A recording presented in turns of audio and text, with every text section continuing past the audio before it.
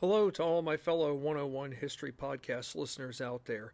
I know it's been about a good 4 days since I was on the air with all of you last, but as I've said it before and I could say it again, life doesn't always revolve around podcasting, and that's never a bad thing. As much as I enjoy doing it, I know that there are other things that at times do take precedent, and that just comes with life in general.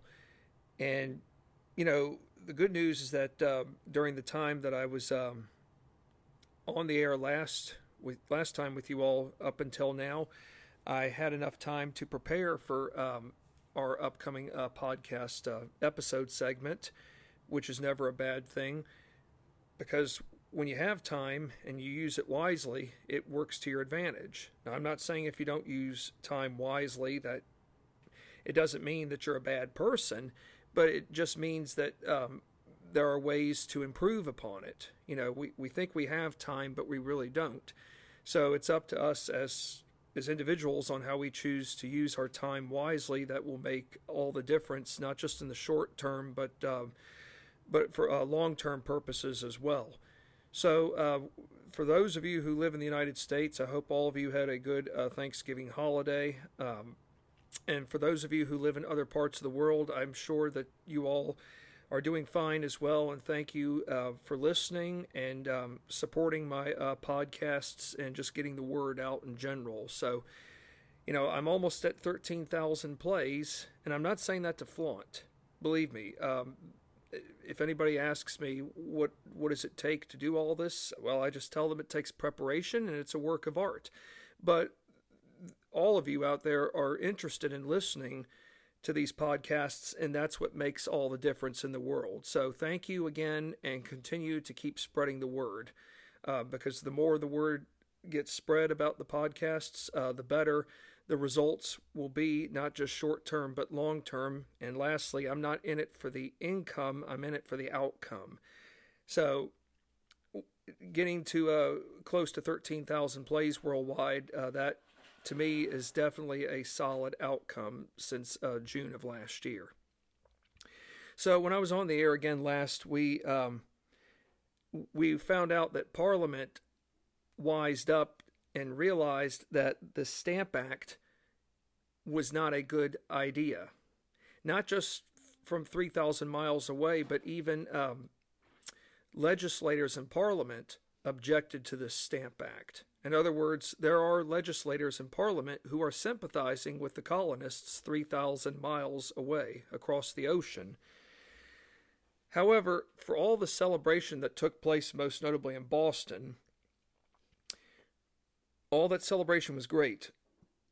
However, I do have to admit that the festivities did not last forever, because we will find out in this podcast segment that England would soon again make her subjects more uncomfortable.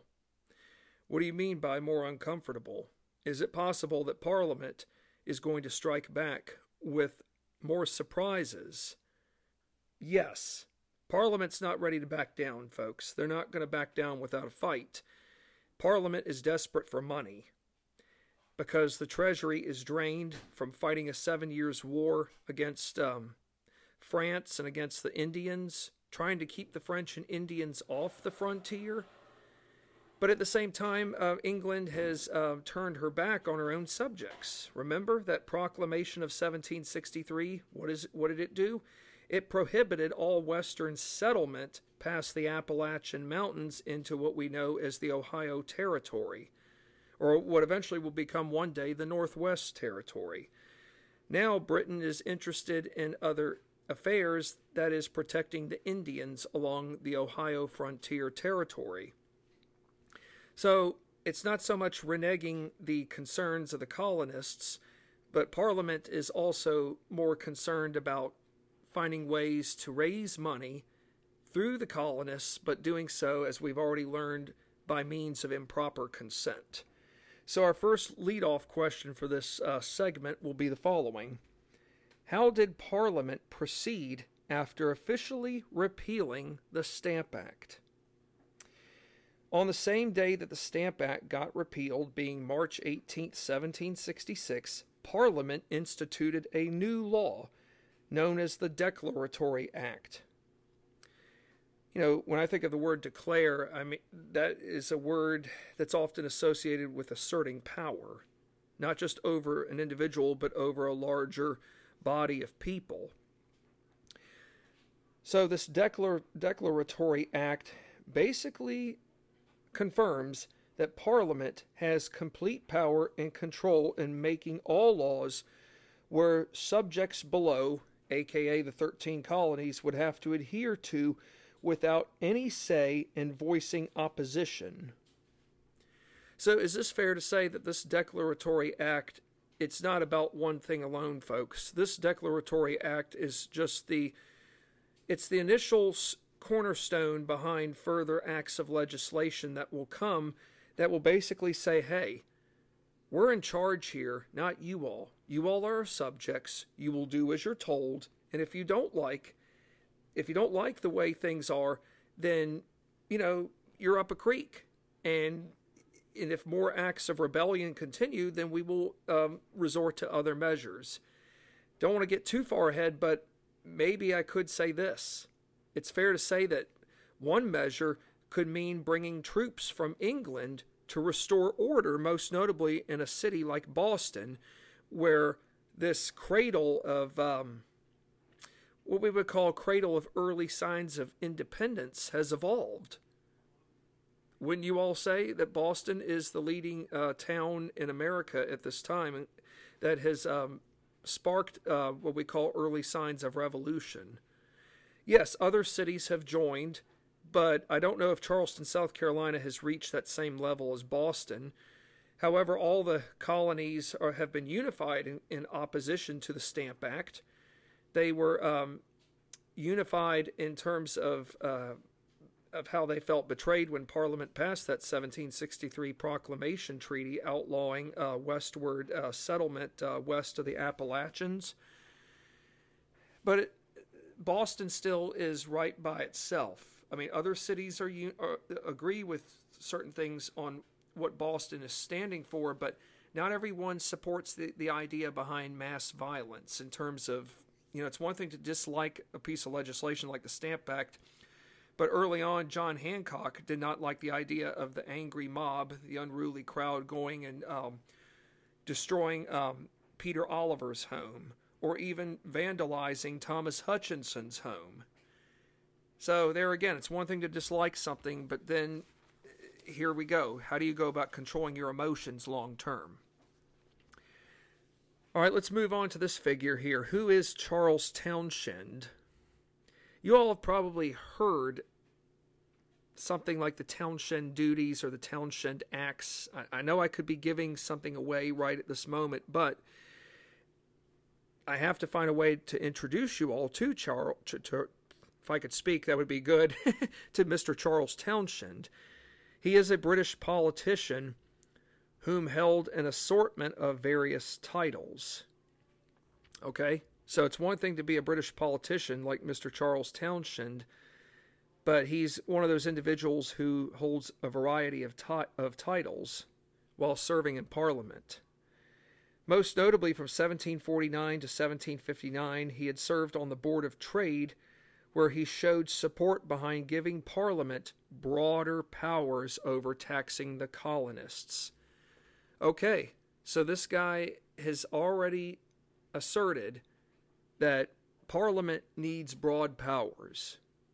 More so now in the post-French and Indian War era, when Britain is trying to restore peace, not only to her subjects, but peace to the Indians along the frontier. So in August of 1766, 5 months after Parliament repealed the Stamp Act and instituted the Declaratory Act, Charles Townshend accepts the role of Chancellor of the Exchequer. It's a very unique title. Does anybody want to take a guess at what Chancellor of the Exchequer was all about? And Exchequer is spelled E-X-C-H-E-Q-U-E-R. Exchequer, if you want to pronounce it that way. Well, Charles Townshend is the senior minister to the Crown, and he is the head of the Treasury Department. So basically, Chancellor of the Exchequer is probably the equivalent of being Secretary of the Treasury in the United States under the President of the United States. That is. Was Parliament divided over proposing new taxes geared towards revenue benefiting the Crown? Do you all think Parliament was divided? For the longest time, I didn't think Parliament would have been divided, but sometimes we should be surprised that there have been times in history when people haven't always been 100% unified over the most 101 matters. So, believe it or not, folks, Parliament was divided over proposing new taxes geared towards revenue benefiting the Crown, or I should say the government. Well, how so? Those whom opposed the new tax proposals feared a greater fire getting fueled by the colonists 3,000 miles away, whom would resort to new extremism levels. What do you think? Why do you think those whom opposed the new tax proposals did fear the fire getting fueled even more so? They feared it because if any other new legislation got passed, the colonists would see it right away as another direct violation of improper consent, another direct violation of improper taxation methods without giving the colonists themselves a say. Even the colonists went as far as saying that they would be willing to support sending elected officials 3,000 miles away to England to speak on their behalf. Well, Parliament said, that's a nice try, but no matter how many individuals you sent over to speak on your all's behalf, it still would never be enough to overturn the decisions. Is it fair to say, though, that the majority of all members in Parliament are for taxing the colonists as a means of generating more revenue for a treasury that's already depleted of money, considering that Parliament is facing a $145 million deficit, and that's in pounds, whereas colonial America was facing about $1 million deficit based upon pounds. There's a huge difference between $145 million in debt versus $1 million in debt, and we're talking pounds here. We're not talking American dollars at this time. So, yes, it's one thing to oppose a new tax proposal, but you also have to wonder, okay, if we pass more legislation against our subjects, it's just going to lead to even more problems. And what do you think could be the biggest problem that we've already seen it happen? That is, with customs collectors. Do you think customs collectors are going to be safe? No. I mean, they're not probably safe as it is, but if you pass more laws that pretty much lead to taxation without representation or improper taxation practices without direct consent, not only will the unruly crowds gather in sizes, or how should I say it, not only will the unruly crowds grow in sizes, they will resort to further violence. That is, destroying a custom collector's home, a loyalist's home, tarring and feathering. So these issues won't go away no matter how many new pieces of legislation Parliament wants to pass.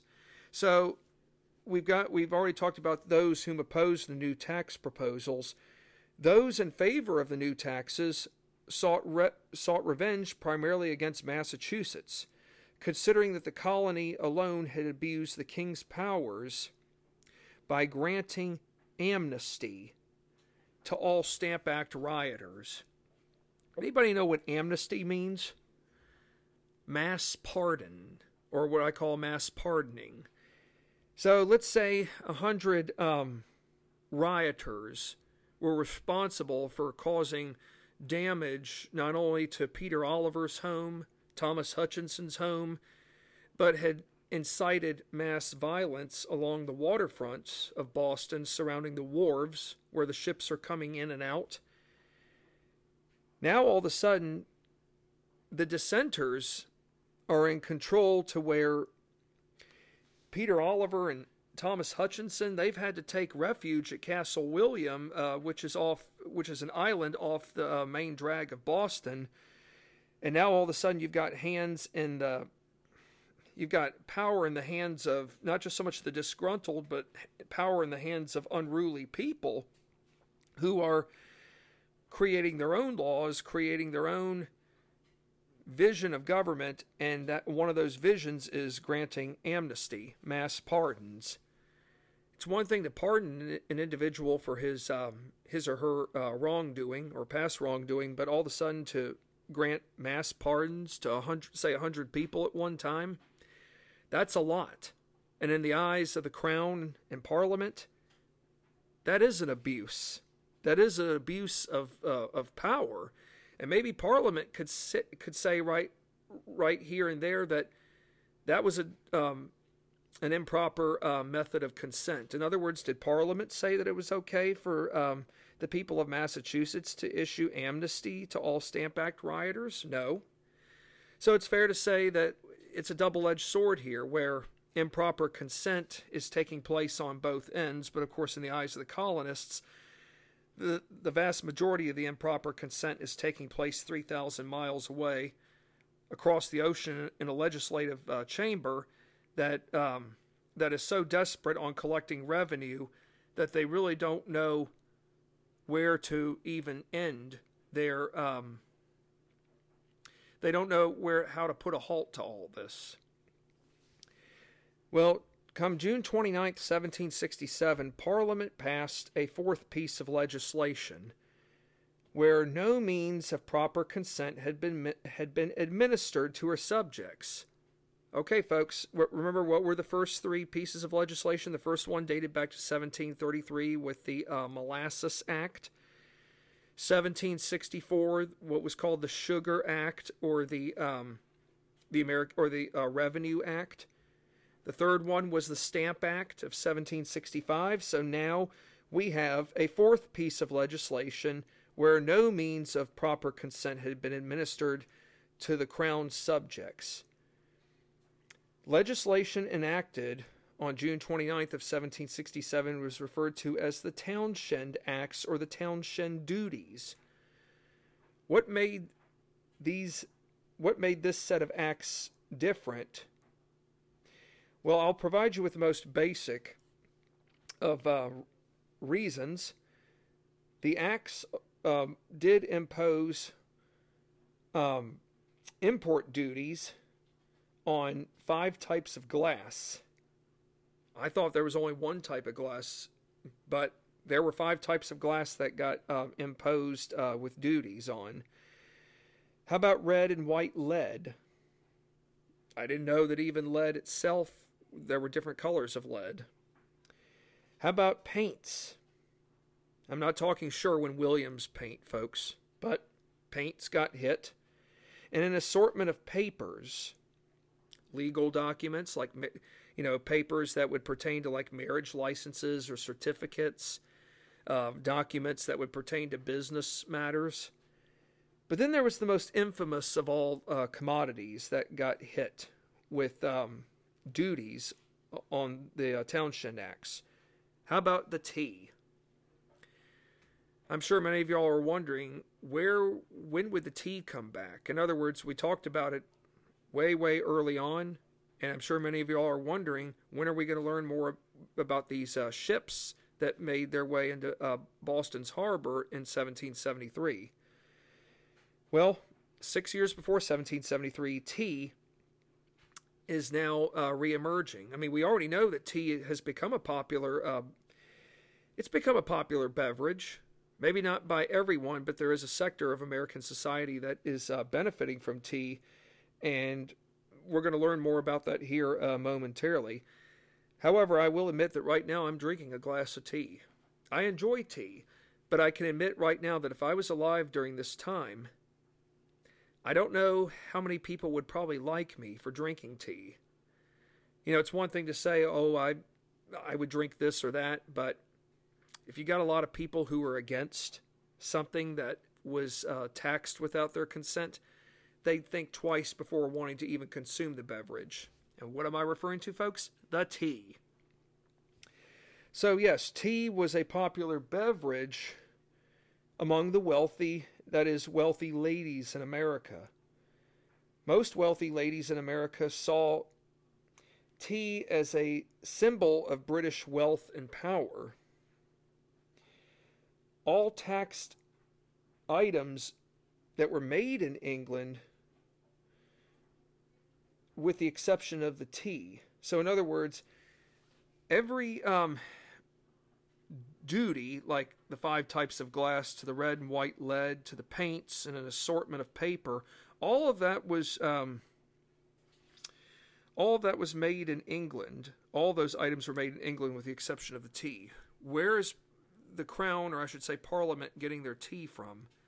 From the British East India Company. And they're trying to sell that tea in America. And it'd be interesting to find out just how much tea is getting sold. I think we learned in the last podcast that at one point the British East India Company went from 870,000 to like 840,000. About 30,000 pounds of tea were sold, which seems like a big number. But when you consider how much is left over that needs to be sold, that tells you more. So they were able to, make about a 3.5% increase in sales. That may not seem grand, but maybe it's better than nothing. But what I do know is that the Townshend duties, these duties were meant to curtail the smugglers. That is, people smuggling non-imported British goods into the colonies.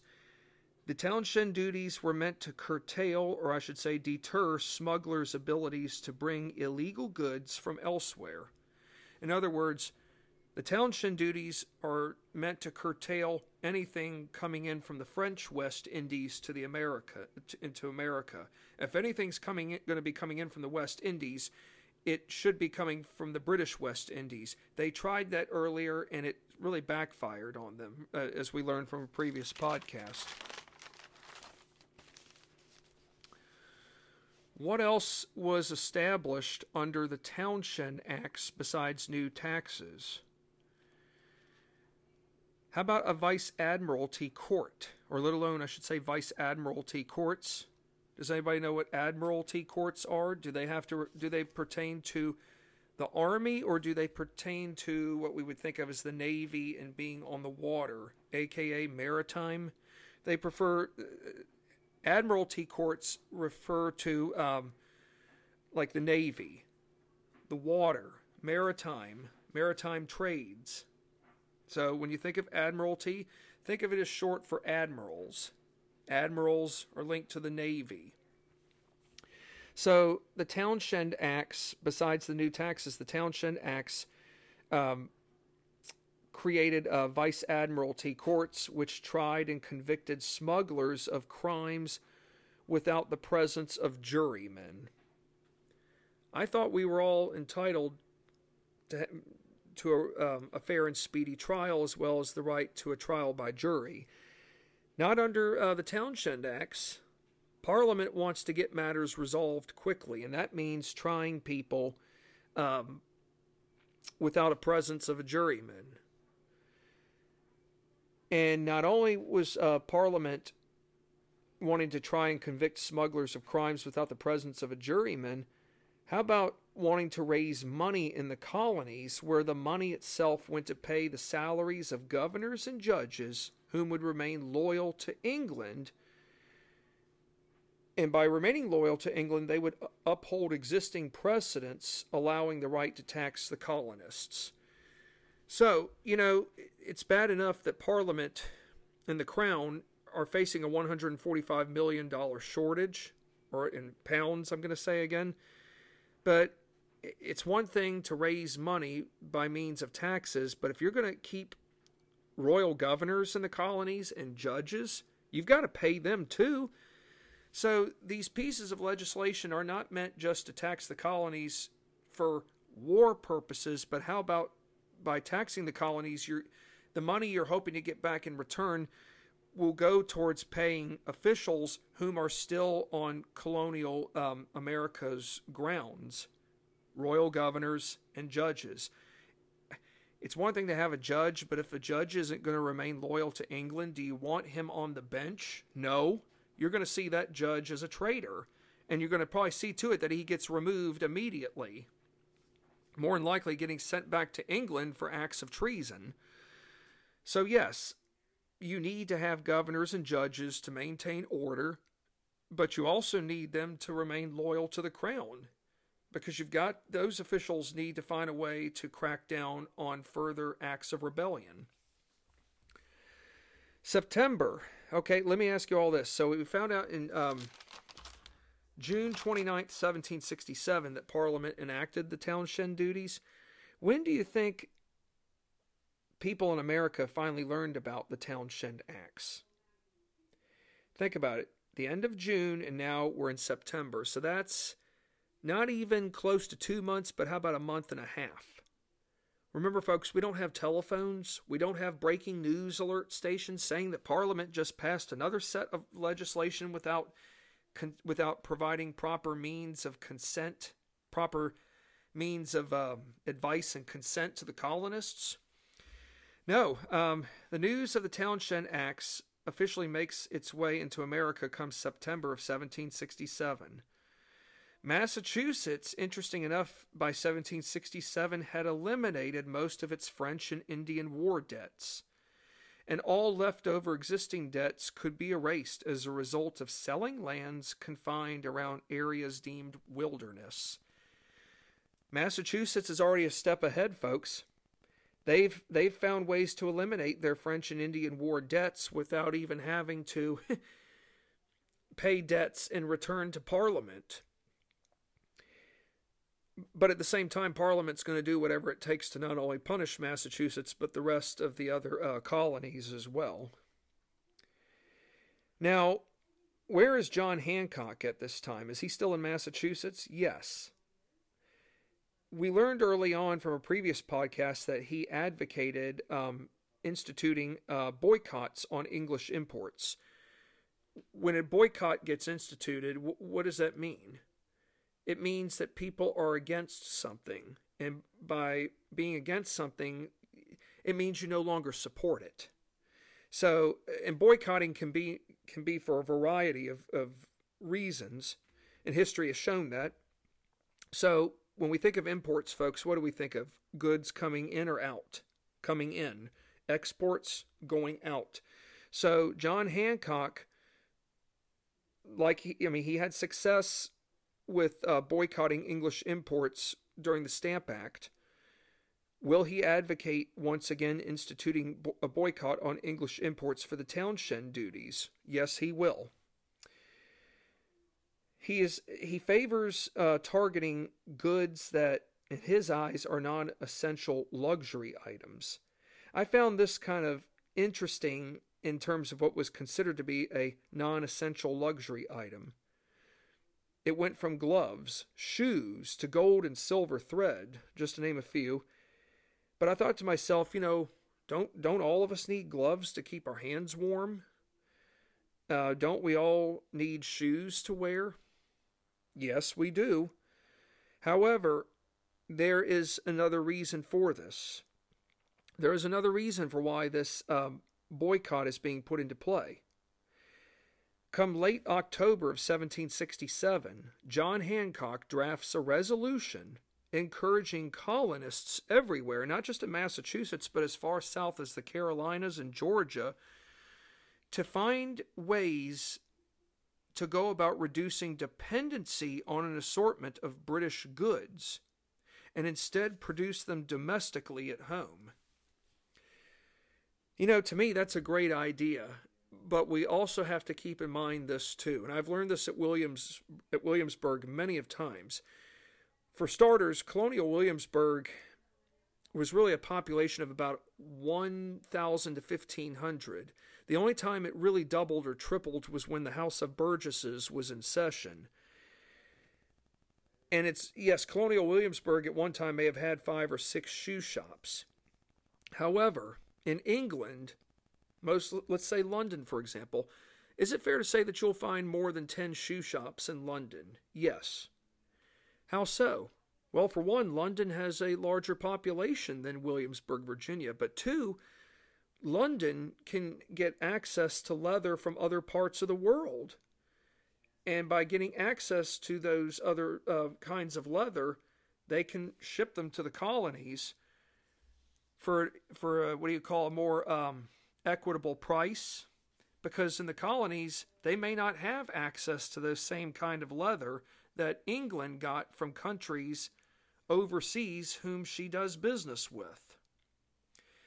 So let's think of it this way. It's one thing to be able to find a way to reduce dependency from England, but if you don't have the proper means of acquiring goods that are similar, then I think it's fair to say one might be up a creek. I don't mean that in a harsh way, but we've got to keep in mind that not everyone has the same kind of access to goods that are of higher quality, and also goods that, say, someone from the gentry or from the wealthiest 1 to 2% of society are going to be able to attain, versus someone who is from the furthest end of the society spectrum who would be less likely to attain.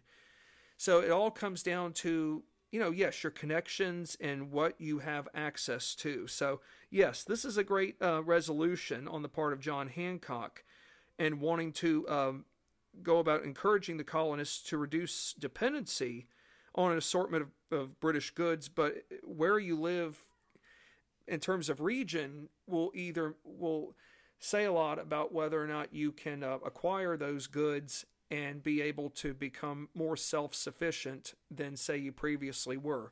I do know that Harlow Giles Unger's book, American Tempest, How the Boston Tea Party Sparked a Revolution, did talk about how at one point after the townshend duties were enacted, how nearly a large score of weavers came about making fabric and cloth and other textile goods left and right that did assert a form of independence in terms of not relying upon those goods coming from England.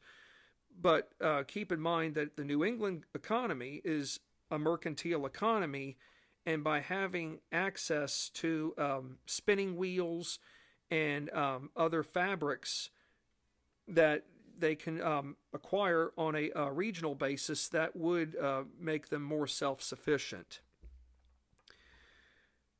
What did the Pennsylvania Chronicle publish on November 5th of 1767? The first of 12 essays by John Dickinson. Now, didn't we learn something about John Dickinson beforehand from a previous podcast? Yes, we did.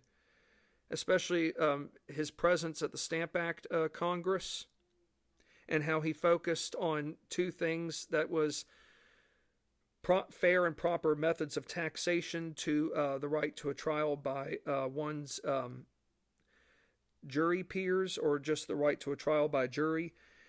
Well, John Dickinson, he's not a farmer, but his essays were best known as Letters from a Farmer in Pennsylvania, which turned out in 20 out of 26 newspapers amongst the 13 colonies.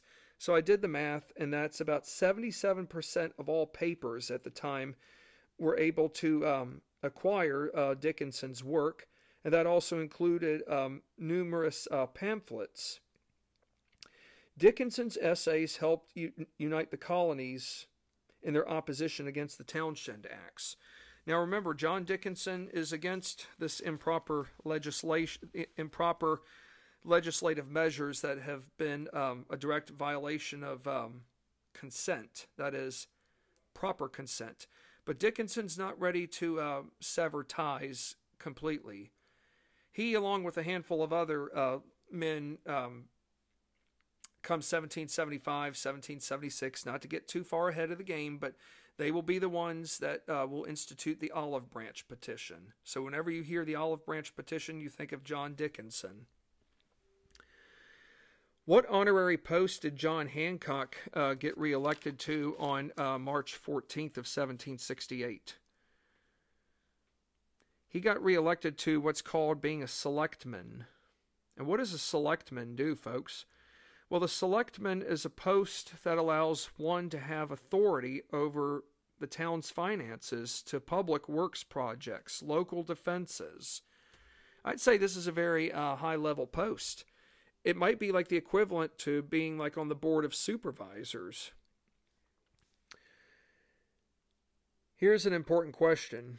Well, we already know that John Hancock is now the wealthiest merchant, not only in Boston, but he carries a lot of clout throughout colonial America.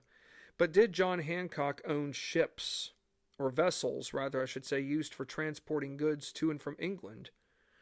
Yes, he owned 2 vessels, being the Lydia and the Liberty. What happened on April 18th, 1768? Well, the Lydia was tied up at Hancock Wharf with items like tea and paper, to name a few unique items. Did you hear that, folks? Tea and paper. Those were items that were taxable items from the townshend duties. Come April 19th, 2 customs agents boarded this vessel, only to be confronted by Hancock himself, along with the ship's captain, including a mob, an unruly crowd. It turns out that one of the agents did make his way into the ship, but Hancock, by the time he got out, Hancock caught him, along with the others, most notably the unruly crowd.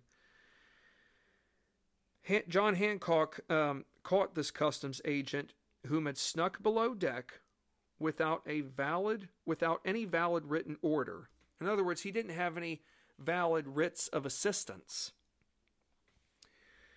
What happened to this agent? Did he get arrested, hauled away, go on trial? Well, he didn't get arrested right away, but he did face a punishment. The agent got hung upside down. He got hung upside down on the vessel. There was a place to hang him upside down, folks. They didn't have to go to the gallows into town for this, but they hung him upside down as his punishment for not having probable cause to conduct a lawful search, or what we call a lawful search and seizure. Matter of fact, Hancock went as far as asking this man a question. Do you want to search the vessel? The customs agent was terrified. He said, no, sir, I don't want to search it. In other words, the customs agent learned his lesson. He learned it the hard way, but it's like that old saying goes, sometimes some people have to learn their lessons the hard way, even if they think that what they're doing is justified when everybody else knows it's not. So, John Hancock's assault on a British customs agent, folks, was the first physical attack on British authority throughout the colonies. It was one thing to, tar and feather a loyalist, but a British customs agent now has been physically attacked. Up until now, we were vandalizing their homes and destroying their homes as a means of opposition just to their presence alone, but now John Hancock has taken it to the next level, and he's hailed by many as a hero for doing this. Well, I think we already know the answer to this one, but I'm going to ask it anyways. Which gender in America favored drinking tea? Women. For ladies, tea was a social beverage that came across as being more hospitable when in the presence of one's home. I'm not saying that women didn't drink alcohol, but let's remember this, folks. If a woman decided to go to a tavern on her own and start drinking, that was a red flag. It was just very unladylike for a woman to just go into a tavern on her own and start drinking. The only time a woman would probably be seen at a tavern is if she had been given permission by her husband to accompany her. However, in colonial Williamsburg, I do know that there were women who did run taverns. And that was primarily because their husbands had passed away and they needed some form of employment, especially if they had children to look after. So the church, which was pretty much its own governmental institution, oversaw it that the widows were allowed to run the taverns. Whereas water and milk weren't safe to consume, tea was the opposite, as it offered an array of health benefits like soothing an upset stomach. Well, tea can still do that today, folks. I mean, tea has a variety of great essentials. It is interesting to note that there were 9 loyalist merchants in Boston that remained loyal to Britain's East India Company. It's interesting to know that, folks, 9 loyalist merchants. That doesn't seem like a big number, but when you consider that these 9 loyalist merchants were not just only loyal to the crown, but they were the ones that were helping the British East India Company overcome its large surpluses of tea that needed to be sold. But what I found interesting is that the tea chests weren't labeled as having tea. Instead, they were labeled with having textiles on the front for concealment purposes. So from 1768 to 1770, and I thought I had mentioned this earlier from a previous podcast, so forgive me if I mention the numbers here again, but we didn't before, but I'm going to tell you all now. From 1768 to 1770, the East India Company, its tea exports were reduced from 870,000 to 840,000 pounds. That's only a 30,000 pound reduction and a roughly 3.5% decline. But who contributed to the decline, folks? The 9 loyalist merchants and their families in Boston. Can't imagine what those 9 loyalist merchants and their families would have had to deal with, knowing that they were in a select group, or what we call an elite minority, but wondering, would their safety ever be in jeopardy? They knew how to conceal it well, but sometimes, no matter how well we conceal something, it doesn't always mean that our safety is always going to be secured long term. Did the Townshend duties prove to be successful? No, they didn't. The duties alone produced less than 5,000 pounds in extra revenues for the British government. Less than 5,000 pounds. That's not a whole lot, folks. I'm not sure how that would even come out to in American dollars, but what I do know is that the British merchants lost nearly 7,250,000 pounds in annual revenues. They lost roughly 2 years' worth of trade. Is it fair to say that British merchants were more than likely against the Townshend duties? Yes. There again, folks, not everyone in England is 100% unified. Yes, the majority in Parliament support these measures, but yet the small minority who are against it, they have an equal say over what they feel is improper and unjustifiable. As the 1760s were coming to an end, tea consumption in America continued to rise, largely due to the fact that Americans replaced East India Company tea with cheaper tea. What was that cheaper tea, folks? Does anybody remember? Dutch tea. Americans had consumed 900,000 tons of duty-free Dutch tea. The Townshend Acts produced further defiance, aka hostilities towards the mother country, England, amongst the colonists. I thought the Stamp Act produced hostilities, and it did. The Townshend Acts went further. What takes place in England come January 1770?